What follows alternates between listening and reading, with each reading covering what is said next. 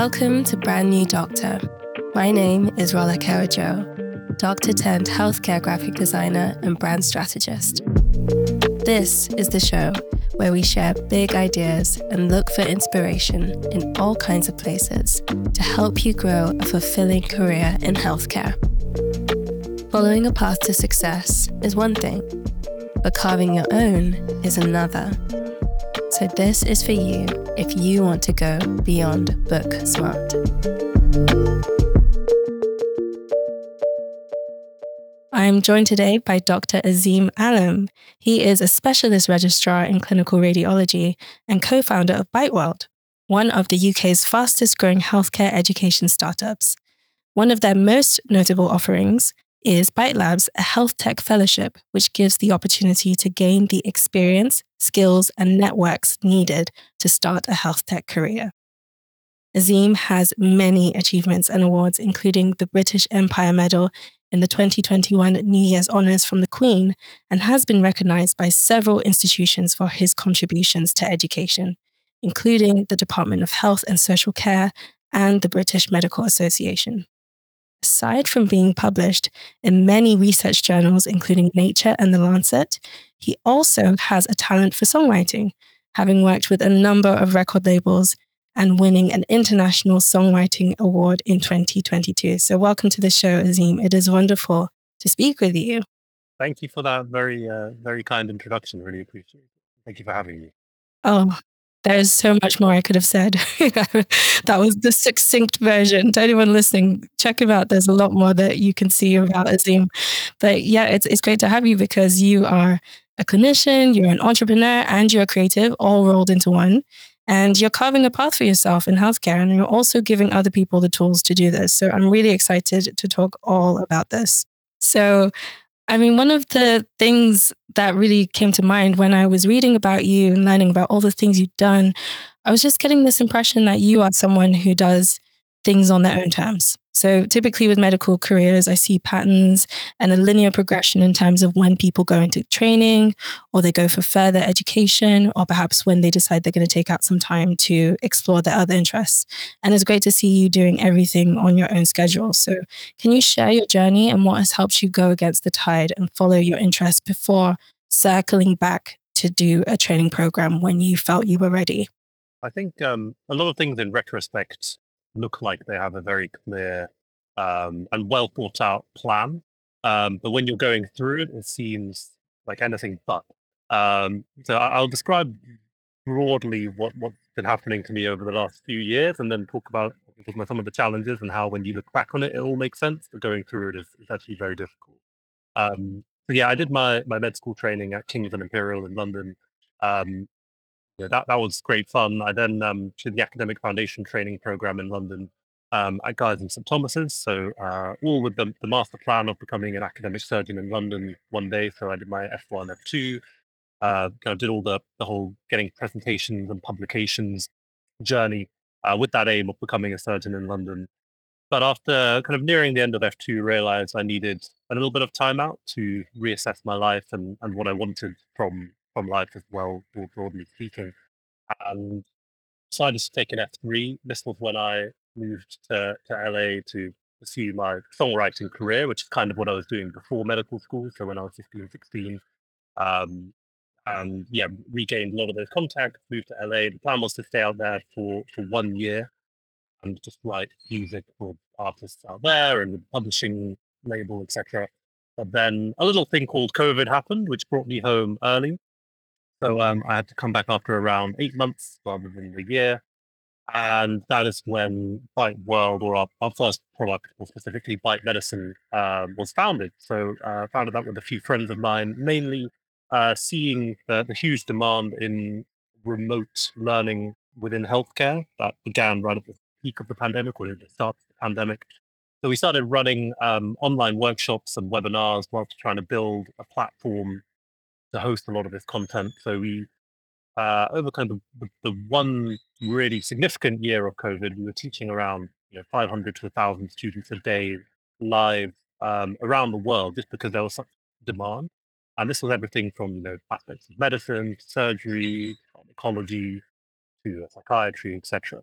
And the experience of kind of delivering teaching to people all around the world was kind of my first taste of being able to build something that can impact, swathes of people. How can you trade your time for impact, essentially? So, we had people tuning in from the UK, but also from the US, from Tanzania, from Madagascar, from Singapore, and everyone was typing in the chat about where they were from. And seeing that was, I absolutely loved that experience. And then bringing more friends on board, reaching out to consultants across the UK to produce content, and then switching on to monetization once we had some traction later on in the year. That was kind of my first foray into the world of entrepreneurship. And then that was kind of my 3.5 year. I then was planning to go back into surgical training and decided not to about 2 weeks before I was about to start. And there was a whole story behind that as well.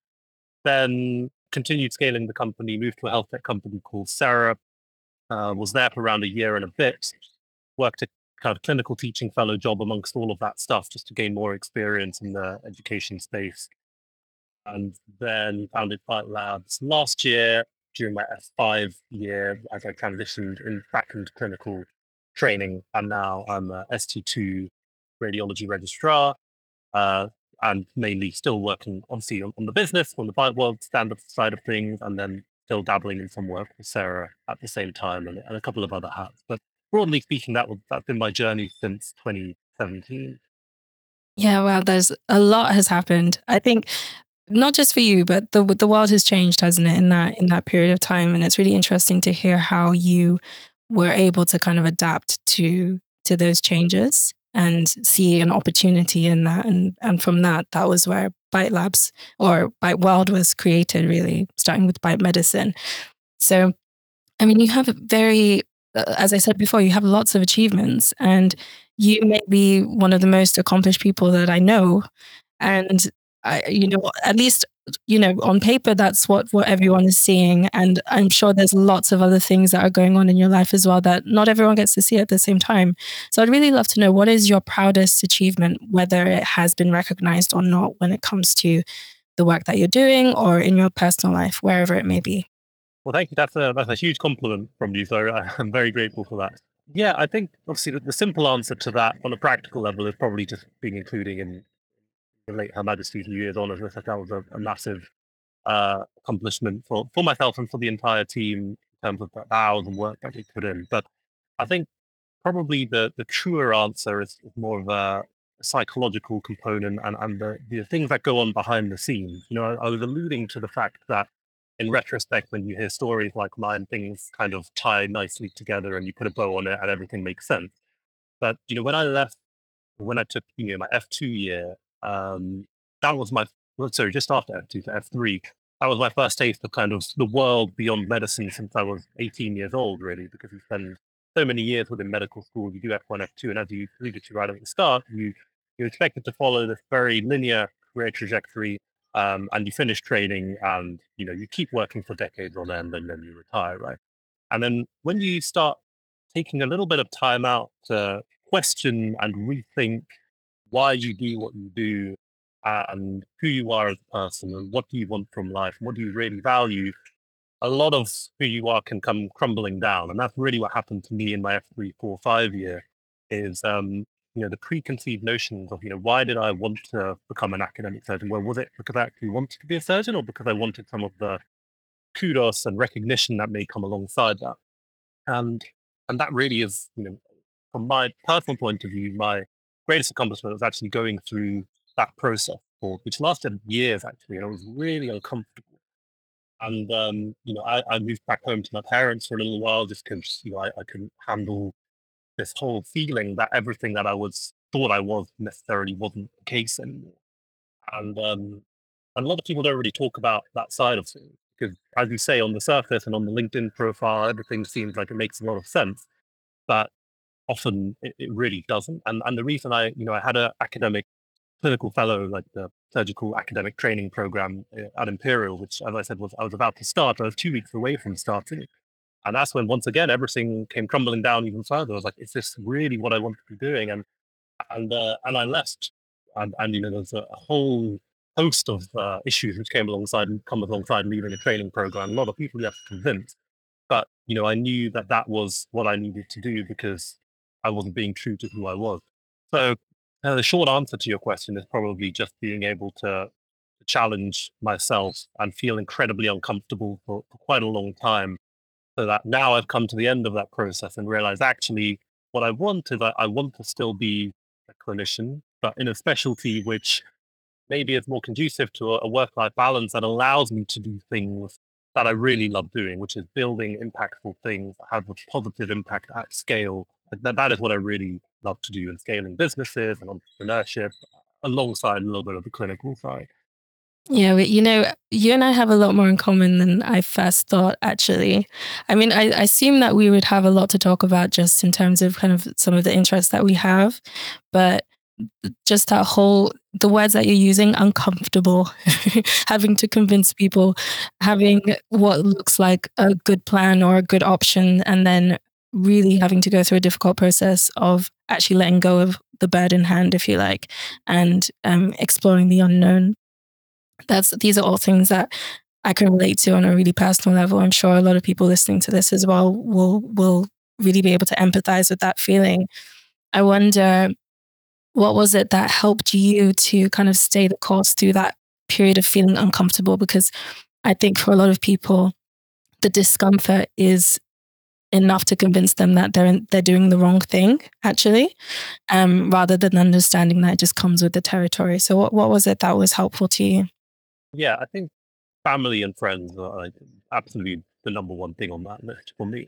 Because as you allude to, a lot of people go through these challenges, but unless you are surrounded by people that can give you wise counsel and support you in that, it's an incredibly lonely experience. Both of my parents are doctors by background, a little bit more old school in their mentality. Particularly my dad, he was a surgeon, and I think his plan was, his firstborn son would become a surgeon like him. And I think that was his plan from when I was very young.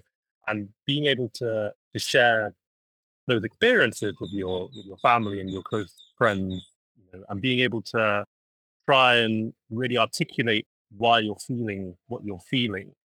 Um, and then the bigger challenge is trying to navigate the hundreds of different viewpoints that often come your way. I'll give you an example. Obviously, when I got into surgical training, at a good institution in London, the first thing that people ask is, all they say is like, "Huge congratulations, that's going to be amazing, incredible." And then that validates this feeling of, oh, okay, then that must be for me because everyone's saying how great.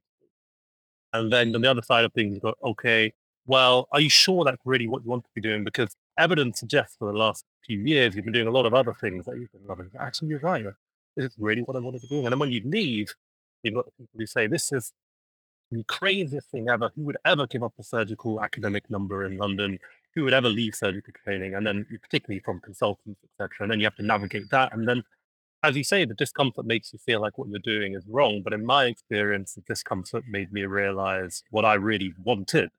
And that was basically you have to navigate those different viewpoints and make decisions for yourself, which I realized for a lot of my not life, but a lot of my professional career in med school and otherwise, I've been making not for other people, but taking other people's views into account far too strongly without thinking about what I really wanted.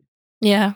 I want to talk to you a little bit more about health tech because that is, as you say, that's what you're doing now. That's the world that you have surrounded yourself with, really. So there are a lot of people who want to be like you and have a clinical and a health tech career at the same time. I'd really love to know what you have to say about that. Were there any kind of unforeseen challenges or benefits that you found with this? And what do you think people who are actually thinking about doing something like you should know that perhaps maybe you wish you would have known yourself?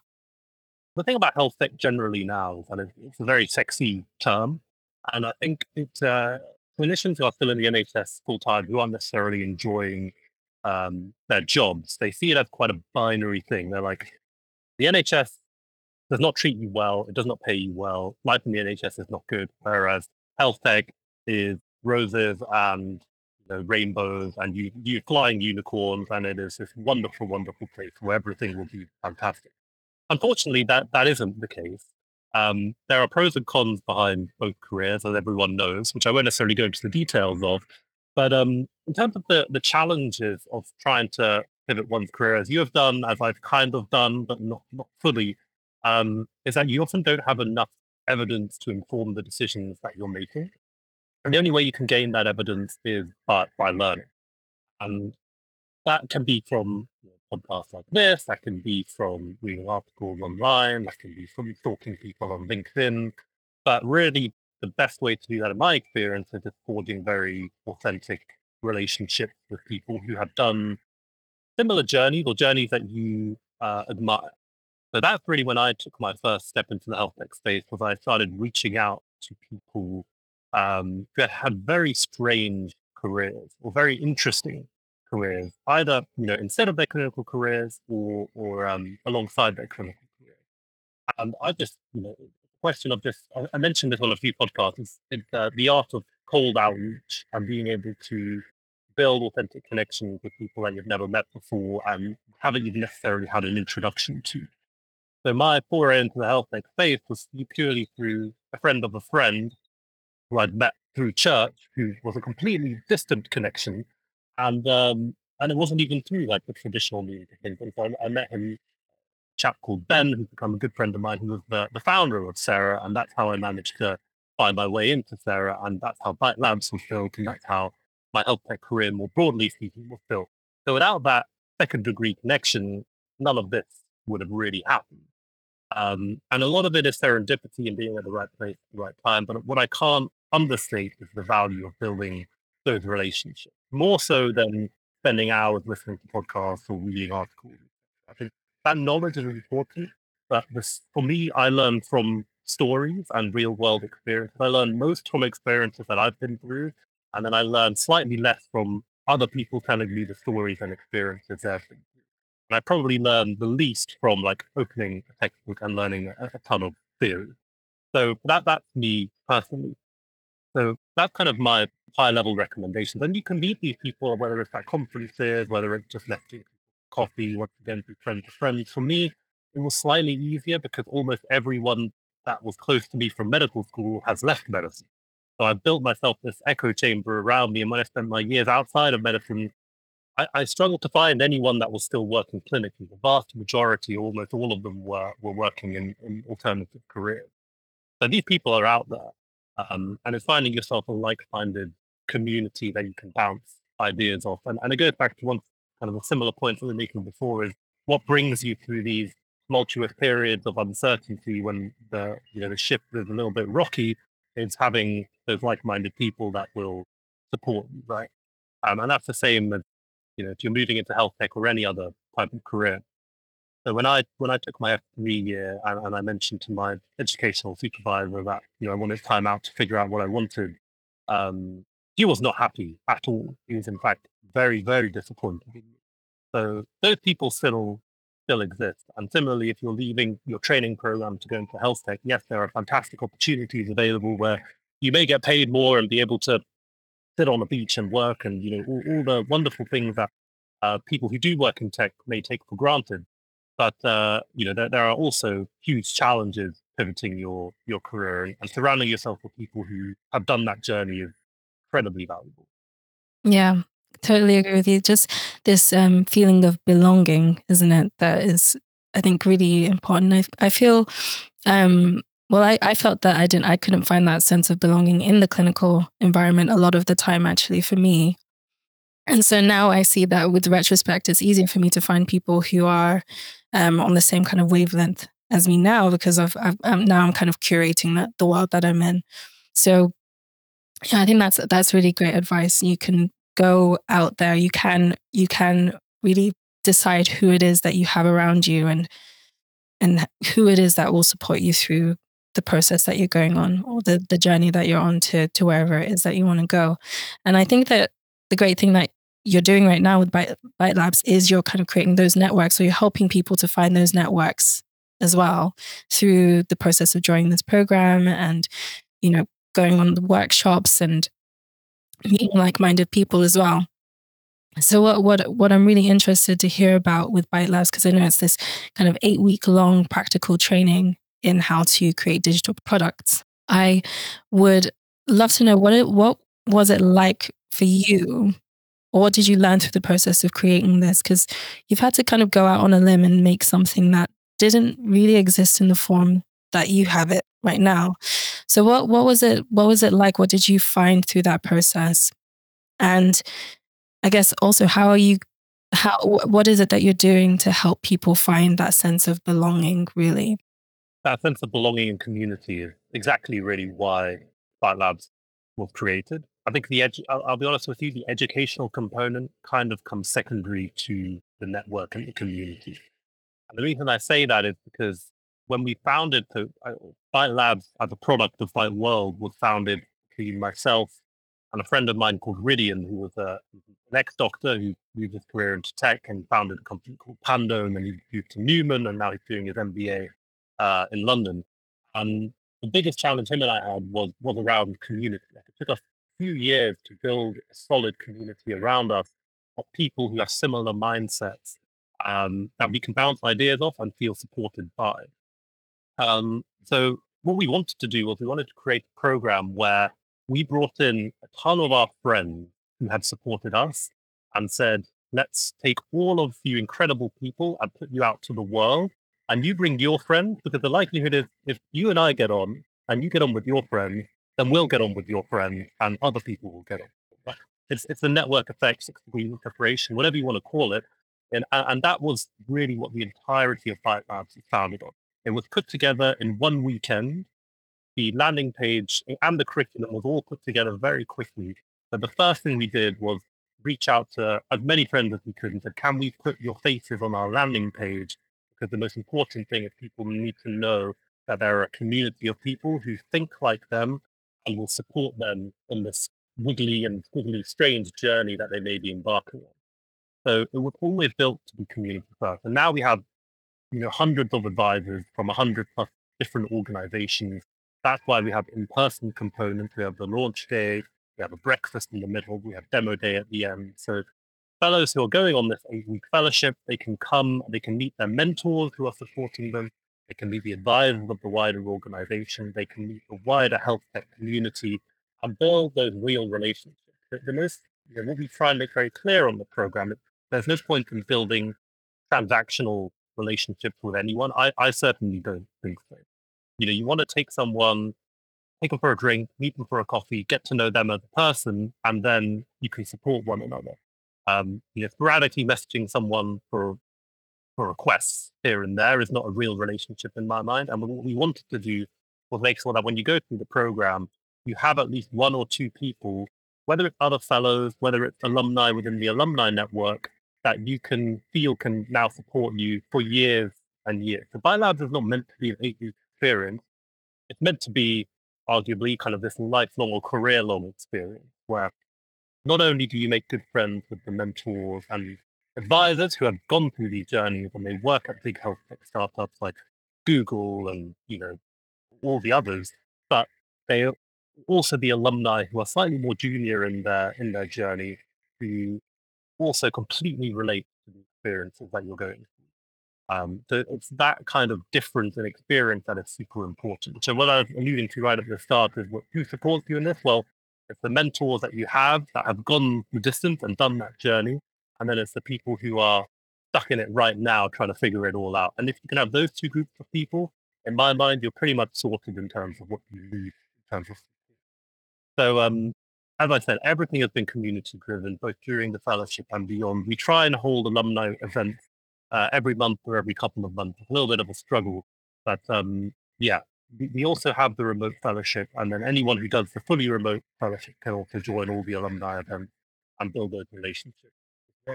That's wonderful. I think it's really great that you are kind of using that way, that those kind of words in terms of a community led type of program, really, because I think going back to something that Erica Young said, who was previously on the podcast, she was talking all about networks, and she's someone who's really interested in network science. She's a designer, and she works with companies to help them to create networks around their kind of startups. She works in VC to help them create networks around the VC kind of startups, and she was saying that what is really difficult a lot of the time is talking to people who come from an academic background and helping them to understand the value of a good network.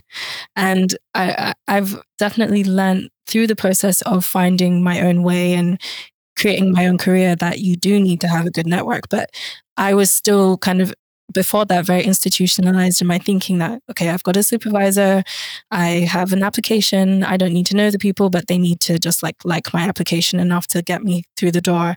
And you realize that that's not the way that life works. So it's really great to hear you working with kind of academic types of people and helping them to really engage with this idea of, networks aren't just your friends in your personal life. You can create these really meaningful relationships around your work as well. So it's great to see, really exciting to see the way that you are creating this sense of belonging in Byte Labs. I wanted to ask you, what would you say is the biggest barrier to people going into health tech? And I think that it is actually the networking side of things, actually. I wonder if there are any other kind of major barriers that you see, and how do you think that Byte Labs is helping people to overcome those issues, really? Yeah, I mean, as you said, we've touched on a couple of those. Big one being the network and not having case studies of people close to you who have gone that, done that journey essentially. Um, I think another thing is also kind of we've touched on, but not quite, is the mentality of a clinician, particularly with the NHS, versus the mentality of being in inverted commas the real world or beyond the NHS. In the NHS, or in medicine or healthcare generally, it's stepwise progression, very clear annual targets you need to meet, very clear in terms of where you are in your training, and you're completely indoctrinated into this concept of structured training. Ever since let's say you join an undergrad med school, ever since you're 18 years old to when you leave med school or whatever, 24, and then F1, F2, ST1, 2, 3, etc. Everything is regimented. So everyone is used to the comfort, once again, some people would describe it otherwise potentially, but let's call it the comfort of being in a regimented program that tells you where to be, when to be there, and what your future looks like. Everything is laid out for you. Some people love that. Some people love the structure and they thrive within it because it makes them feel comfortable. Whereas other people miss a little bit of chaos. And that was kind of like me. And some of my co-founders as well. Like they missed having the uncertainty of not knowing what's coming next. And it's not even a question of missing because they've actually never had it. They kind of want this feeling of being able to decide what is coming next for them. And that just doesn't exist. Yes, you can go in between and change training programs, etc. There are ways that you can do that. But all in all, generally, most of your career is planned out for you. So, I mean, in terms of challenges, it's going to be trying to reframe that mindset and embrace the uncertainty, because it's very easy to take a year out of training now. You don't even need to give a reason. You can just say, I want to take some time out for myself. And then people expect everything to fall onto their lap. This is what I see, right? They expect the jobs to come in because you're a doctor. They expect, doors to be opened immediately. But there is usually quite a significant period of, once again, going back to that word discomfort, where everything isn't laid out for you. That really nice career trajectory that you had before it may not be there for a little while as you try and figure things out. And embrace that chaos is really what I would say, because everyone's going through the same. And the only way you can learn is really the best way you can learn is going to be through your own experiences. Make the mistakes, figure it out, try and mitigate risk as much as you can. That's kind of why I've come back to training as well, it's nice to have some kind of career platform within a specialty that I actually enjoy. Um, to basically fall back on if I need to. But there are lots of different challenges which are, in my mind, the majority of which are psychological. And the network is one, and then obviously the actual experience and the core knowledge that you need to have to gain a role within the health tech space. So being a clinician alone, I guess, in inverted commas once more, is usually enough to get into consulting, for example. But it's a bit more challenging to get roles in health tech. And because there is no dedicated career trajectory or curriculum, or once again, the checklist of what is expected of you, people don't really know where to go. And that, once again, is what Biolabs was designed for, is to give you a little bit of a checklist of the non-technical skills that would be expected of you for an entry-level job within the health tech space. So that is what Biolabs gives you. It gives you that core knowledge, it gives you the network, it gives you access to jobs. So within the last kind of 3 months, there's been 70-ish clinicians that we've put into health tech roles, either full time or part time. That's a sizable number, right?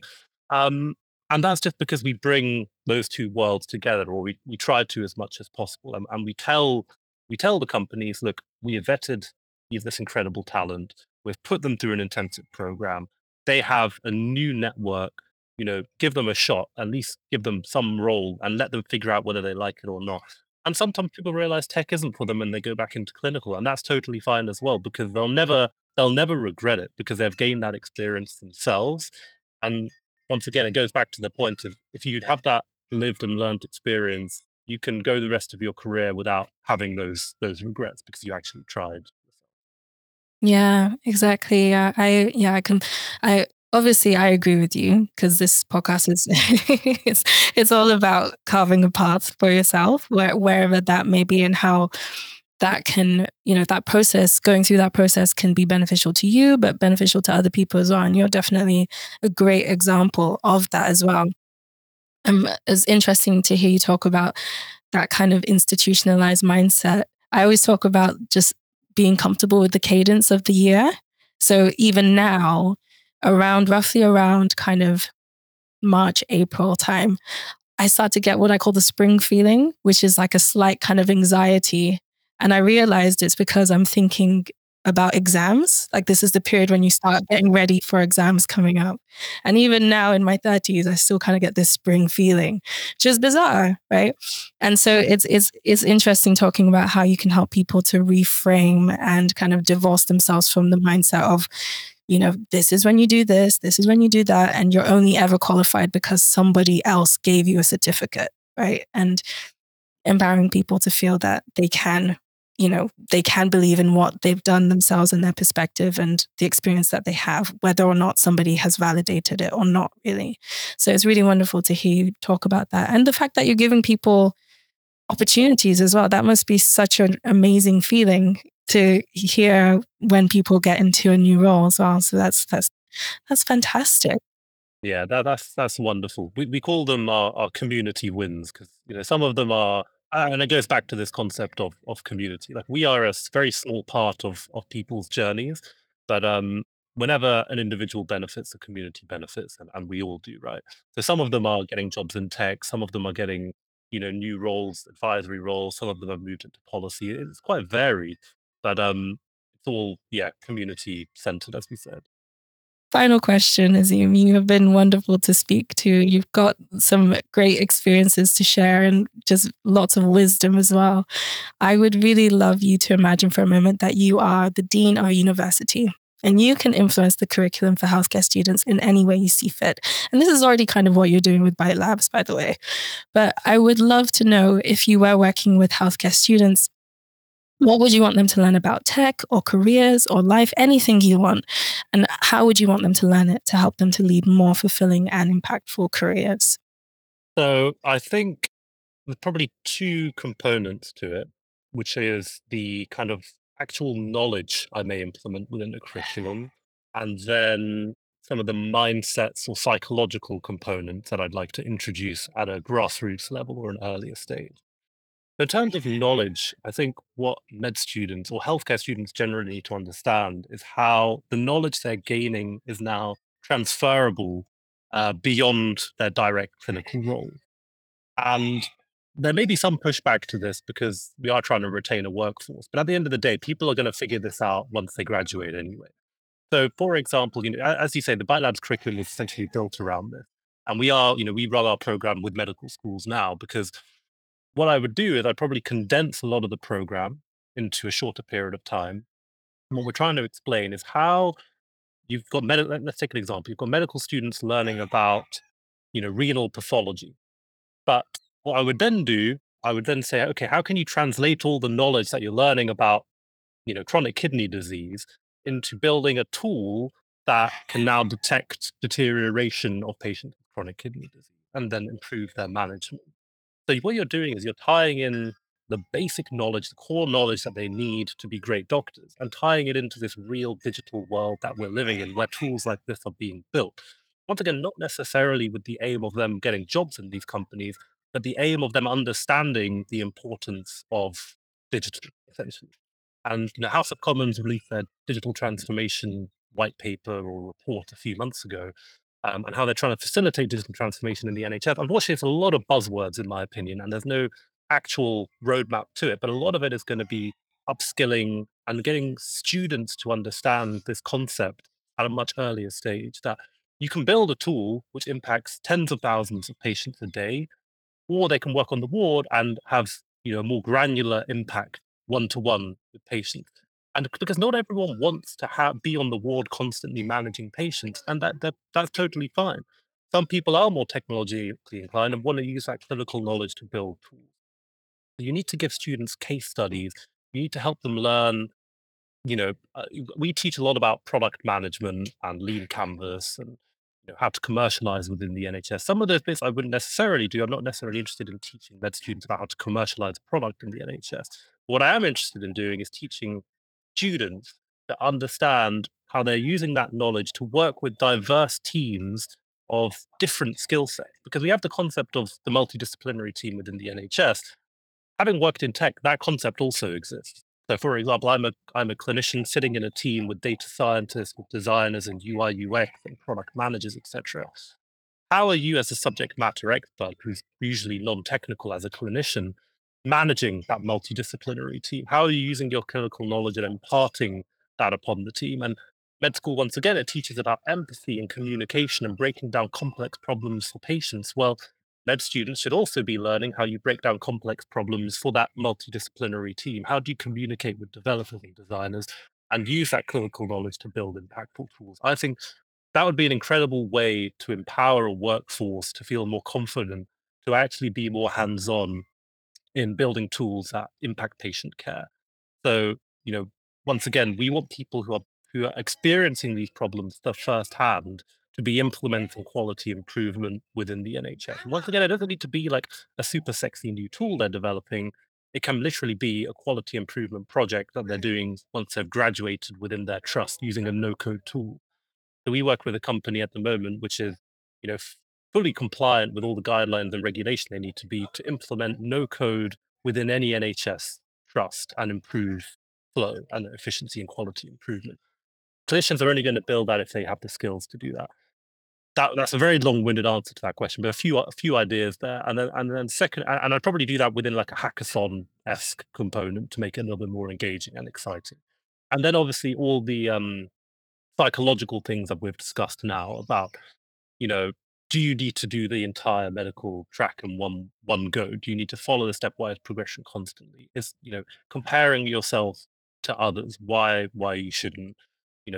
A lot of what we've described basically on this call, I think, needs to actually be put out in the open for people to start thinking about and realize this isn't a taboo subject. Because a lot of clinicians think that if they're starting to think about the things that we've been talking about, there's something wrong with them. But actually, it should be the opposite, that you should embrace these thoughts and start thinking about this earlier on. So I'd probably implement within the curriculum some element of that. How that looks like, I'm not entirely sure. But the fact that that doesn't exist yet is beyond me, to be honest. Yeah, yeah, yeah. There's so much in there that I find really interesting. I think starting with the idea of going beyond teaching people facts and figures and processes, and actually showing them how you can use the knowledge that you have to think in another way, and how can you use that to actually solve a problem other than the typical kind of exam question that might come up. I think that's wonderful. I think it's great not just to tell people what to think, but how to think. So I actually think that that's something that perhaps medical students can do for themselves already. Is how, now that you have this information, how can you start to mold that into actually solving an actual issue? Can you look outside outside of the curriculum of what you've learned and look at the problems that you're facing currently, and based on just what you know already, what can you do with that? I think that's fantastic. And yeah, second of all, I think it is. I've often said this. I think that there's so much in our mindset and just our perspective going through the healthcare experience. It's a really emotionally charged experience, and as you say, it's a really structured path, and it's not necessarily for everyone. And we need to really think of ways that we can actually address that gap, really. How can we help people to feel empowered about the choices that they're making in their career? So something that I'm still thinking about as well. Every time I come on the call, I think I'm slowly talking to different people. I'm slowly kind of building up a picture of maybe what this might look like. So it's great to hear you speak on that as well. So thank you so much for sharing your time and your wisdom. This has been a fantastic conversation. Thank you for listening to this episode of Brand New Doctor. I hope it inspired you in your personal journey. Check out the notes for a summary of the show with all of the important links. And if you enjoyed this,